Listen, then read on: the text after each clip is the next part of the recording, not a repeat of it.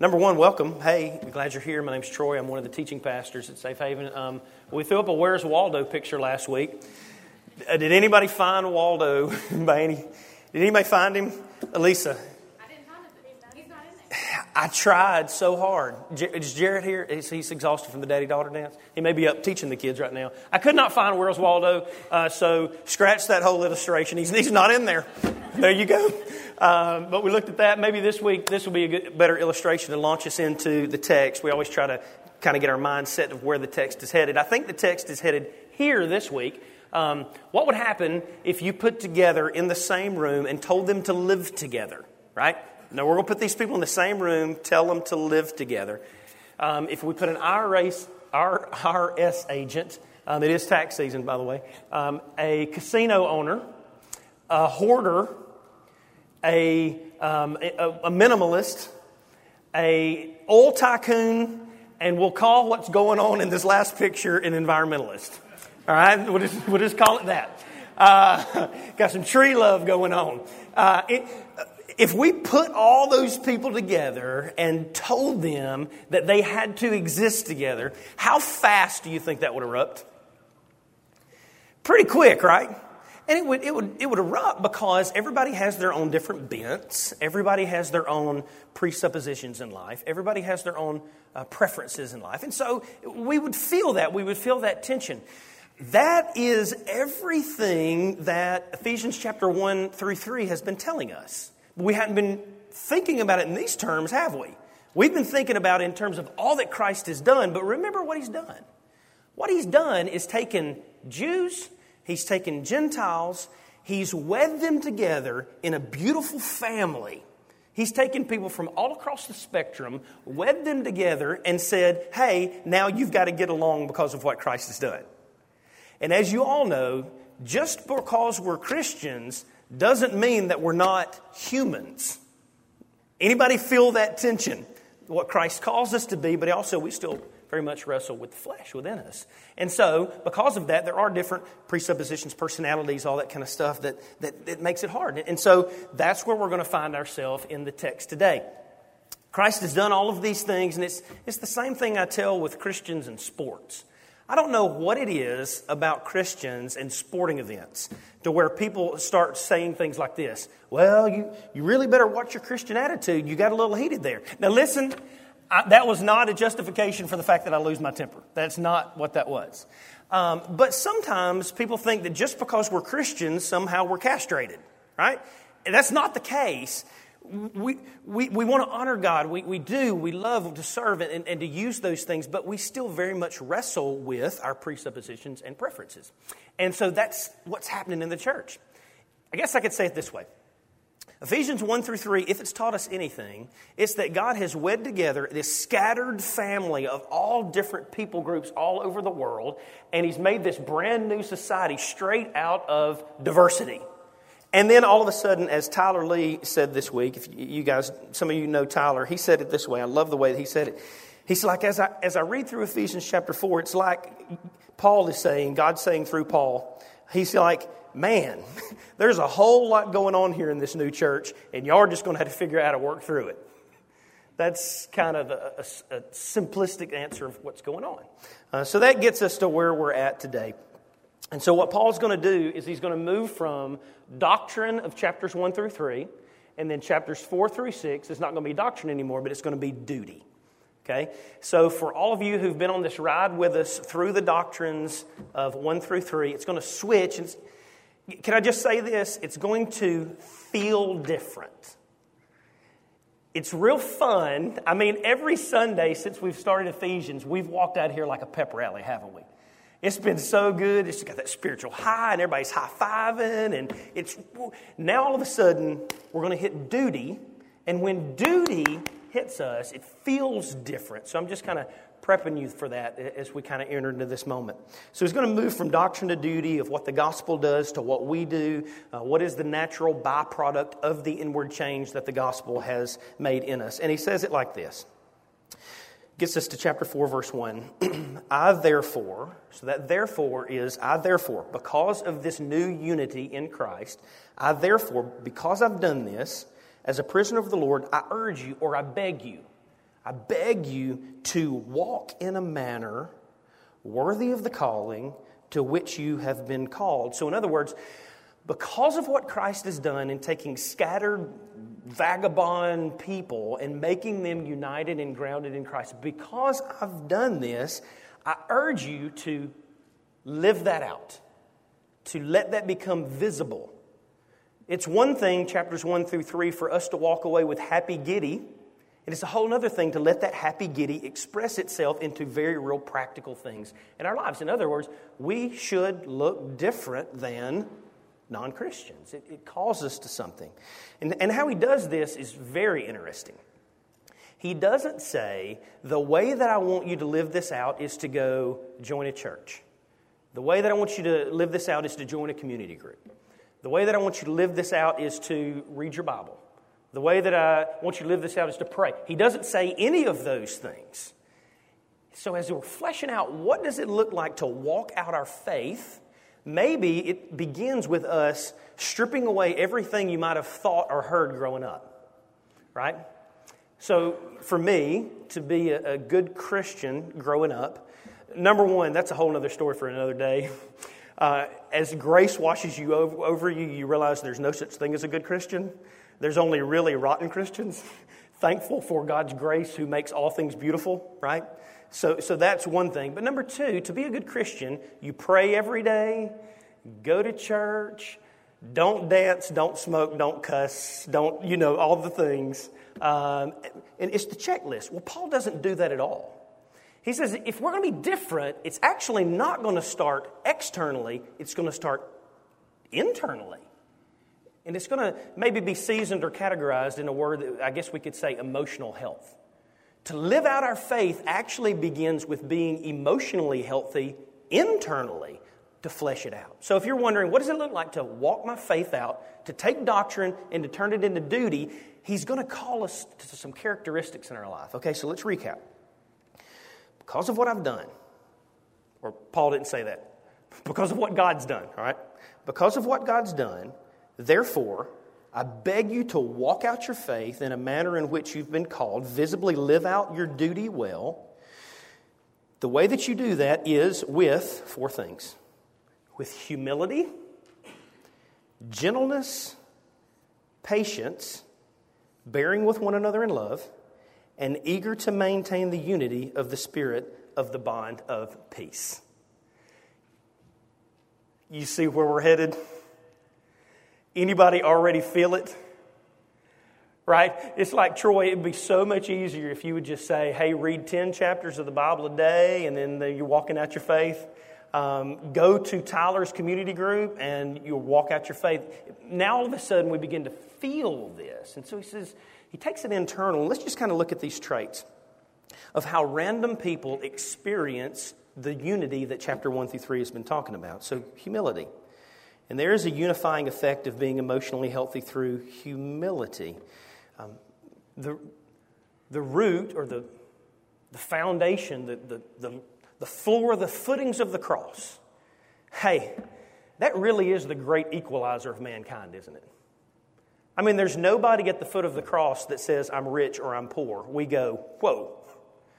There's nobody at the foot of the cross that says, I'm smarter or I'm not so smarter. There's nobody at the foot of the cross that says, I'm popular. I mean, who stands at the foot of the cross and says, hey, Jesus, people know me? Oh, it doesn't happen. That's just silly, right? It's the great equalizer. And so he says, listen, if we're going to truly experience and walk out or live out what happened in Christ for us, then we start by modeling the humility that we find at the foot of the cross.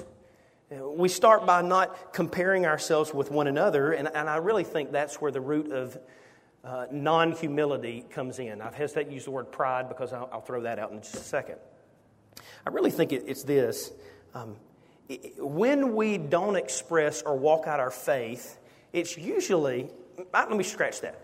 When we don't express or walk out our faith, it is always rooted in pride. Always. Every single time.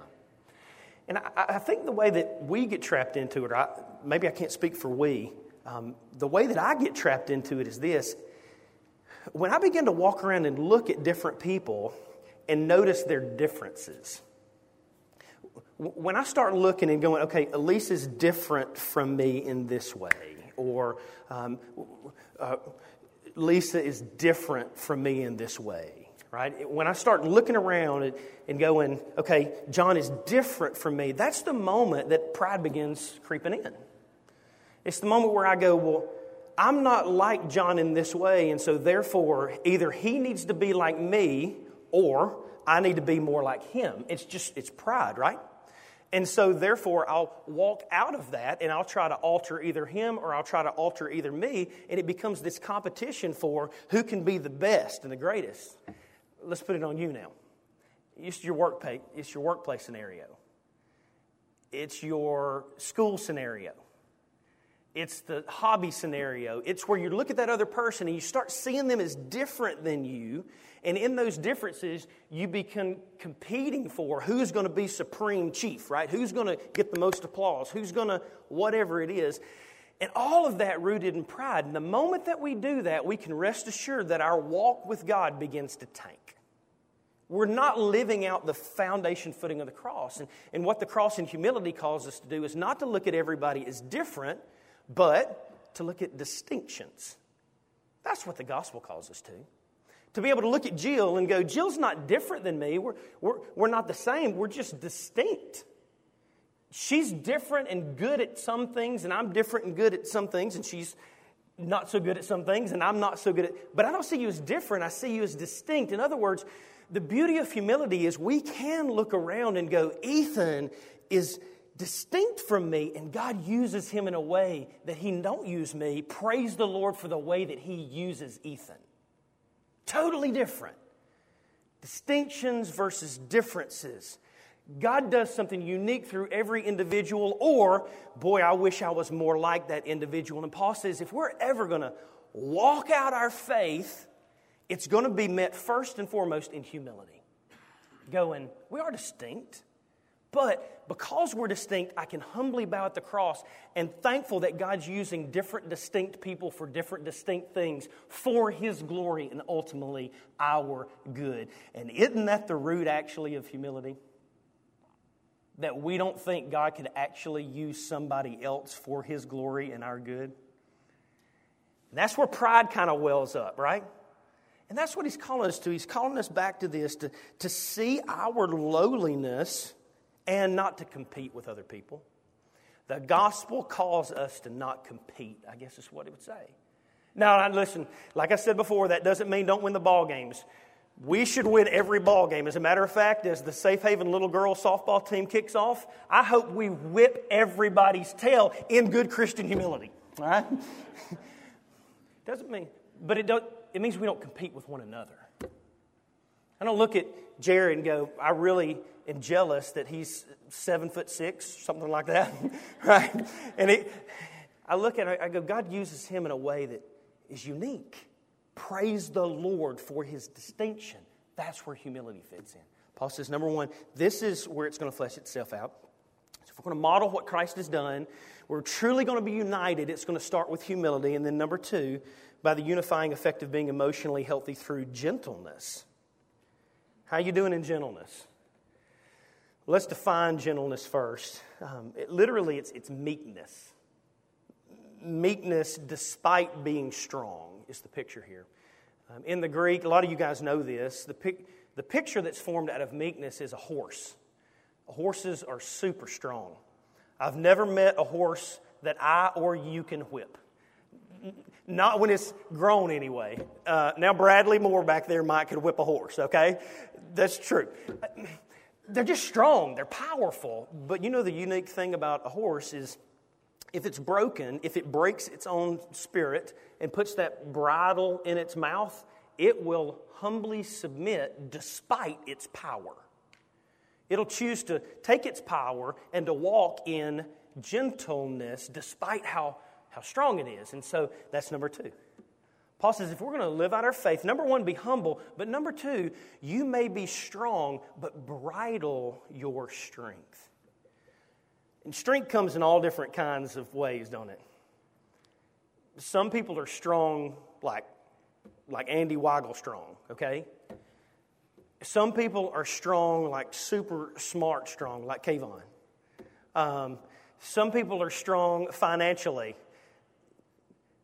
I don't see anybody that's like really comes to mind at Safe Haven Church. I know a lot of churches that have those, like where we came from, there were some people I could have pointed out and then they would have killed me, but at Safe Haven we don't have that, but you know what I mean. It all comes in different forms, and it's taking our strength and going, I choose to bridle that for the glory of the gospel. And that's how we live out our faith. Some of y'all, it's a natural thing to be gentle. That is some of y'all's natural tendency is you can feel with Tyler LaFoy is good at this. He can sit down with people that he disagrees with and he like he feels with them. We have another pastor on staff that's not as good at that. And sometimes it has to be a cultivated habit. Because you don't necessarily feel with somebody. But if we're going to model out or live out the Christian life, it's choosing, if it's not your natural bent, it's choosing to bridle and be gentle. Hey, you can walk up to a brand new puppy and you can choke the thing straight to death. Right? Or you can choose to be gentle. You can choose to love the puppy, if you will. And so here's the choice. He says, listen, choose to walk out of the lane of self-sufficiency and choose, if we're going to model Christ to a world, choose to know that we're better together. We're better and stronger together. And then he says this, number 3. There's also the unifying effect of being emotionally healthy through patience. And that's the decision to just be patient, even in the face of aggravating disagreement. Sometimes it's genuine disagreement. Sometimes it's just misunderstanding, isn't it? Y'all have all been in disagreements before, surely, to where you enter into the conversation, and then after 2 hours of conversation, you go, oh, wait, we just kind of misunderstood each other, right? Well, being patient with one another all the time, to bear with one another in love. In other words, to have mutual tolerance is what we're called to. And then number 4, the unifying effect of being emotionally healthy through eagerness. Specifically here, eager to maintain the unity of the Spirit in the bond of peace. We're all eager in the world. From get to go, from when we're real little. As soon as we're born in today's society, you start slapping Nike symbols on people. Nike, just do it. Right? And that's the mantra. I mean, when Kobe, wherever Kobe went, when Kobe was first born, he came out with a size 13 foot. It just is what it is. And we slap Nikes on him. Just do it. And it's not just what we slap on via clothes. It's what we start saying. The world is yours. Go grab it by the horns and do whatever you want to do. The sky's the limit. The world is your oyster, which I've never really understood how that fits. The world is your oyster. In other words, you can go for it. Live your best life now. Be eager about growing yourself. And Paul says, we can't be eager that way, but we are to be eager. If we're going to live out a life that models the gospel, we're eager about something, but we're eager about maintaining the unity of the Spirit of the bond of peace. How are you doing in that? How are you doing in those things, those 4 things? Because the way that you're eager about maintaining the spirit of the bond of peace is to be humble and to be patient and to be gentle. So how are you doing? How's it look in your family? How does that look in your own psyche? Do you find yourself as a constant competitive spirit comparing yourself with that person? You're like, Troy, how'd you know about that person? I didn't say their name. I just said that person. Do you feel that? I think God's doing something through this passage pretty unique. Are you actively, eagerly seeking the welfare of other people through aligning your bank account for gospel purposes? Aligning your vacations for gospel purposes? Aligning your hobbies for gospel purposes? That doesn't mean you don't do jujitsu. Do it. Do jujitsu, but do it for gospel purposes. Are you aligning your family for gospel purposes? People invited in to eat for no other reason than just to get to know them, to love them, and to share a dinner so that you can just boast in Jesus. Are you aligning your choices of your home, your car, your music, your books, your dating, your marriage? What is it? Are we aligning those for gospel purposes? As eagerly as you are awaiting that IRS check to clear in your bank account. Now, some of y'all just stressed out because you're like, whoa, it is tax season. And then some of you doubly stressed out because you're like, man, I'm not getting nothing back this year. As a matter of fact, I owe. We were in that same, anyway, we can talk about that as we eat steaks at my house. Okay. Let's don't use the IRS. That was a bad illustration.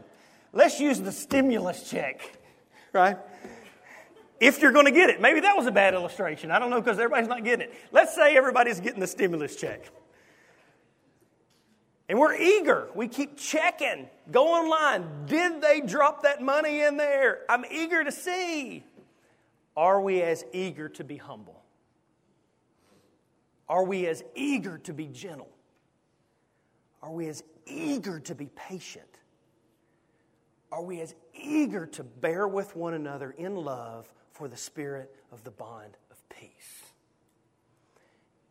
Any crack that you're experiencing in life right now, where you're like, no, that's not true in this situation or that situation, whatever, I promise you, look at it and you'll find pride in there somewhere. Where you're setting yourself up to be supreme chief, number one, rather than the gospel glory in all things. And this is what this passage calls us to align this. And remember, as we wrap it up, this is not so that we'll be good boys and girls. This is not so that we'll get the VBS star and get to walk away with the dum-dum lollipop. This is not so that we'll get the Good Citizenship Award. Raise your hands if you got the Good Citizenship Award in elementary school. Where are y'all at? All right. Got targets on all of y'all. The rest of us, if you didn't get it, raise your hand proudly. Never got it. There we go. It's not so that God looks down and goes, good, you're a good boy and girl. Glad you're being humble, patient. That's not the point. This is how we walk out our faith. This is how we live out what the gospel's done internally. And this is how God unifies church family around these things. We do these things because we want to be like the Godhead. Big word. That's a good selling point to come to the systematic theology class that we do on Wednesday nights, or either come back on Sunday night where we dive deeper. Godhead, simply this: the Father, the Spirit, the Son, one. Godhead, three in one. His branding is unity. That's what He is, which is why the next verse says oneness 7 times. Do these things to live out your faith because it models oneness. Verse 4. Do these things because there's one body and one Spirit, just as you were called to the one hope that belongs to your call. One Lord, one faith, one baptism, one God and Father of all, who is over all and through all and in all. As the band comes back up. So our choice to live emotionally healthy, unifying lives is just simply made possible because of the soul that we're planted in. The soul, being the oneness of Christ, should necessarily shoot up and produce in us the desire to be one with others. Unifying, that's the whole picture here. And so, every family could illustrate this, every single one. Our family is one of those. I'll use ours because I don't want to offend you and yours. We're all different in our family, way different. Kobe is creative as all get out. He is our creative. He sings in color, and his room is in... You walk in, it's a dadgum music studio in the joint. It's like it really is. He loves to create. Macy Lane is our comedian. Only those who know Macy Lane would know that. As random as all get out. But she's funny, super quiet. She's our comedian. Cole, our policeman. Borderline Pharisee. Just going to throw that out there. A little bit legalist.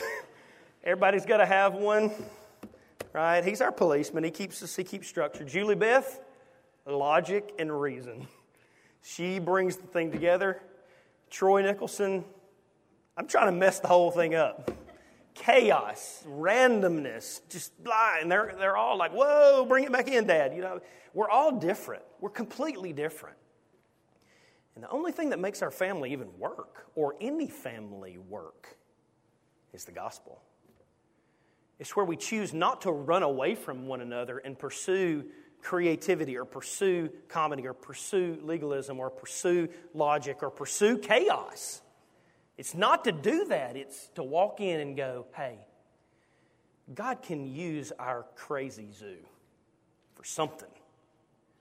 But the only way He'll use it is if we're humble with one another, if we're patient with one another, if we're eagerly bearing for the bond of peace, and if we're gentle with one another.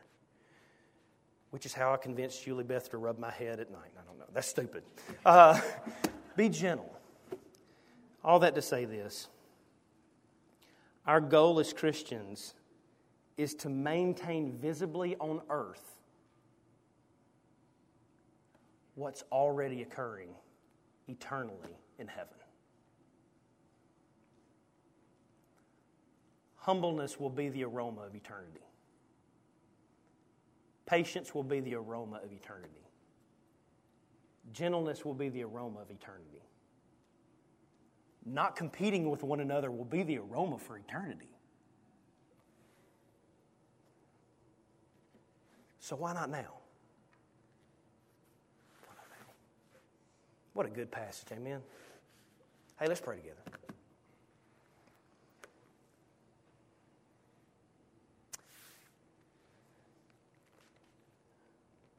Well, Lord, this text, because of your Spirit, hits everybody in this room different. So God, I just want to acknowledge, thank you, that Safe Haven, we do not rest in the words of man or the ability of man to communicate anything that does life change. If anything of value occurs, it's because of this text and the power of your Spirit. So, meet with everyone individually right now about those things. God, I think I can collectively say we want to be used as a lighthouse of unity in the gospel at Safe Haven. We want people, God, to not go, hey, what a cool church or fun church or whatever. We want people to go, those people really love Jesus. So, God, I pray that would be expressed not through events, not through daddy-daughter dances, although those are great means, but that will be expressed in the way that we love other people with humility, with patience, with gentleness, and eager to maintain the bond of peace. Convict people in this moment. Draw them to repentance to where they'll confess that to you. Challenge people in this moment, Lord, to walk out of the doors of this place and to fight for those things and to cultivate them in our garden. And then, God, let us as a church celebrate what only you can do together.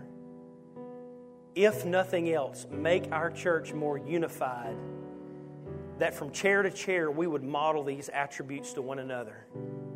And it would just overflow in the world, but especially right here in our own church family. Thank you, Jesus, for your text. Amen.